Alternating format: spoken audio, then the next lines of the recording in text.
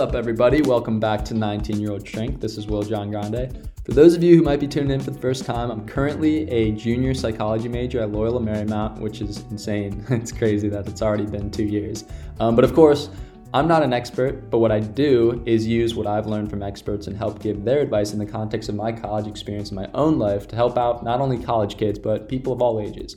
Now, if you've ever asked any of these questions, why is time going by so fast? Or why do I never have enough time to do anything? Or why is this only happening to me? This will be a relevant episode for you, I promise. And with the return to in-person college life, it's definitely been very exciting, but also difficult. There's some people that I'm seeing on campus that I haven't seen since I was a freshman. And that was 1.5 years ago. And it's been very exciting, but it's also been a little bit bittersweet. You know, I was skating around last week during orientation and saw all these freshmen excited to move in, and I had such a weird deja vu. I realized, wow, time really does fly by, and I kind of was a little bit pissed off. I was thinking in my head, screw these freshmen, and usually upperclassmen don't like freshmen just because they're freshmen, but I was kind of jealous because that was like the first moment in my life when I realized how quickly time does go by, and I started thinking, wow, I missed an entire year of my college experience, and I'm never getting that back. And then those thoughts just kept on spiraling. You know, being in quarantine was one of those times where it feels like the day-to-day goes really slow, but looking back, it feels like time flew by. And that was the case when I got on campus. I started thinking, wow, my graduation is closer than my first day of freshman year. And in that moment, I was like, that's just not effing fair. I can't curse on here, that's why I say effing. I don't know what a midlife crisis is like, but that moment felt like a mid-college crisis for me. And it would have been completely different if we had last year on campus. I wouldn't have been that upset. But we didn't have last year on campus, which is a reality. And what I started doing, and what I'm still doing, is focusing so much on the time lost that it's getting in the way of the time I have. You know, going to a party and having a good time turns into, wow, I don't have that many parties left. Or me going out to eat with some friends triggered this thought like, in 2 years, I might only see these people once or twice a year. And I no longer was present in having a good time with my friends because I was too focused on the what ifs of the future. Not only was I doing that, but I discounted all the things I had going for me in my life. Because here I am, we're back on the college campus. And at this point, I've been in online school longer than in-person college. So I began realizing how quickly time flies by. And my mind kept saying, you got to catch up. You got to do more. You need to make up for the time lost. And it just went into this hyperactive, like hamster wheel type thing where all my thoughts seemed to be spinning, bouncing around because of something I couldn't control, which was COVID. Then I was like, I wish I wasn't such an overthinker. Why can't I just live, enjoy, instead of analyzing every single thing in my life? And I feel like we're often told the college years are the best years of your life. And I began panicking because I only have 2 years left. We're told that all the time. And that puts so much more pressure on me now, thinking that and not understanding that there is life after college. So I kept going into this thought pattern, like I gotta keep doing more when I was on campus for the first time. And I've talked to my friends and they've had a very similar experience to me. But here's some things I'm still learning and struggling with as we go along here. And the first idea is having neutral thinking. And I can tell you right now, that's something that I'm still working on every single day because my thoughts are so up and down and I can be very reactive to the environment I'm interacting with. So Tony Robbins always talks about this idea of positive thinking. You know, we always have this misconception that positive thinking is the best way, but he gives this example like, if you're really positive and you're saying, oh, I don't have weeds in my garden, but you have a ton of weeds in your garden, how is that going to help you at all? Because if you stay positive, you're not going to do anything to change having weeds in your yard. So that's the whole idea of neutral thinking, is staying more action-based, where you're not getting too low, but you're not getting too high to the point that you're just ignoring what needs to be done. And for me, this is probably my biggest struggle, is staying neutral. Because when things are going really well, it feels like you're going to be there forever. You're going to have those feelings forever, and you ride off it.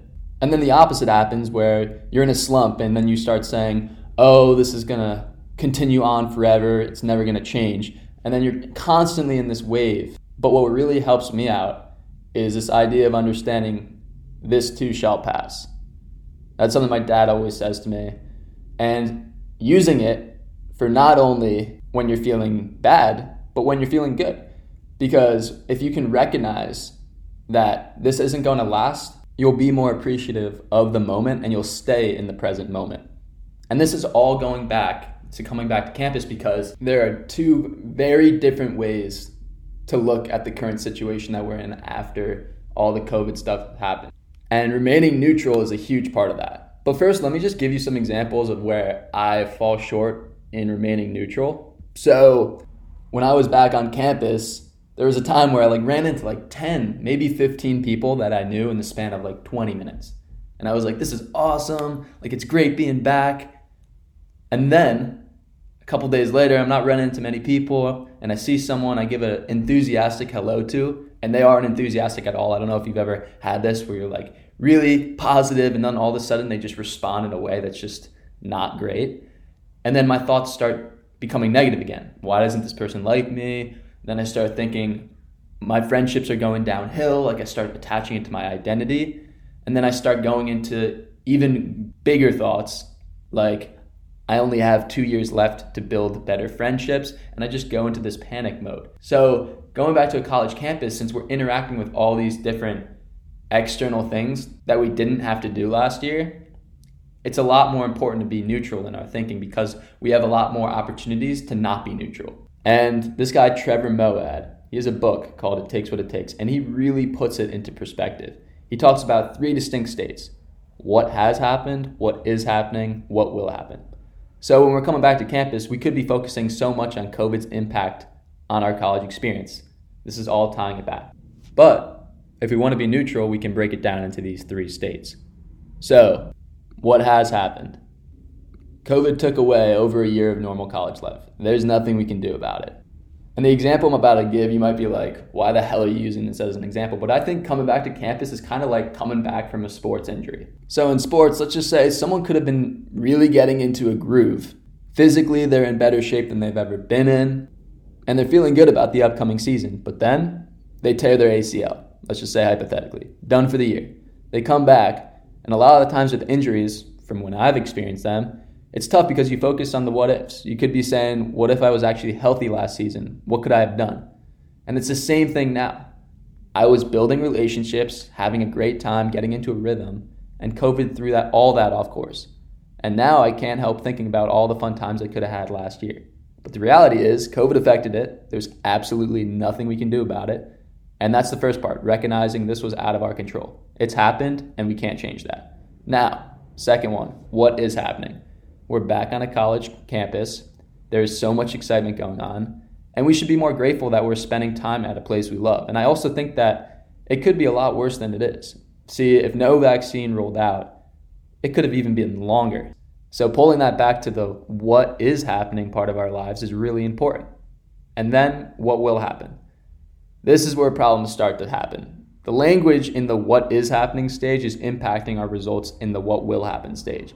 And it's really important to separate your thoughts into 2 categories, the controllable and the uncontrollable. The uncontrollable is what has happened, and the controllable is the mindset we can have. We can realize, wow, we have 2 years left on campus when it could have been even longer away, and my entire college career can change for the better in these next 2 years. That's a whole lot different than going in with this approach. COVID wrecked our college career. We have less than half our time here, and we haven't been on campus in over a year. Let's just run the clock out. So in order to get to this point where we can change our perspective on the 3 stages, we're going to go back to the questions we're asking ourselves. I've mentioned this a lot, but Trevor Moawad emphasizes these questions. What challenges do you have to overcome right now? For me, that's focusing way too much on the past. Next question, how do I adopt the right mindset? Again, take the power off of yourself and realize what you can control in the situation and what you can't. Next, what language are you using? Well, I keep using these definite words like always, never, every time. When I say something like, we never have enough time to get everything we want done, every time I get into a groove, something happens, why does this always happen to us? All these words are definite words. And when we bring in these types of words, there's an extreme energy that's attached to them that leads to that up and down thinking. And what this up and down thinking does is it knocks you out of the present moment. So if we're going back to campus and I'm like, man, we never have enough time, this always happens to us, my mindset of the time I have will be a lot different than if I focused on all the opportunities that lie ahead. So by replacing this language with kinder, more gentle words with a positive twist on them, it can change your days drastically, and those days add up. And the point is, and this is with everything in your life right now, not just college students, the types of feelings we're experiencing can either be lack and disappointment or excitement, and our circumstances can be very similar. It's difficult to deal with time passing by. This has been a real struggle for me, is realizing that the days go by quicker. And you might be listening, you might be like 50 years old, and you'd be like, screw this kid. This dude's like 20 years old, he's got his whole life in front of him, and he's telling me that time's flying by. And like a week when you're 50 goes by a lot quicker than a week when you're 20, because a week when you're 50 is a lot smaller of a percentage of your life. And again, for being 20, a week when you're 20 goes a lot quicker than a week when you're 7, because again, it's a smaller percentage of your life.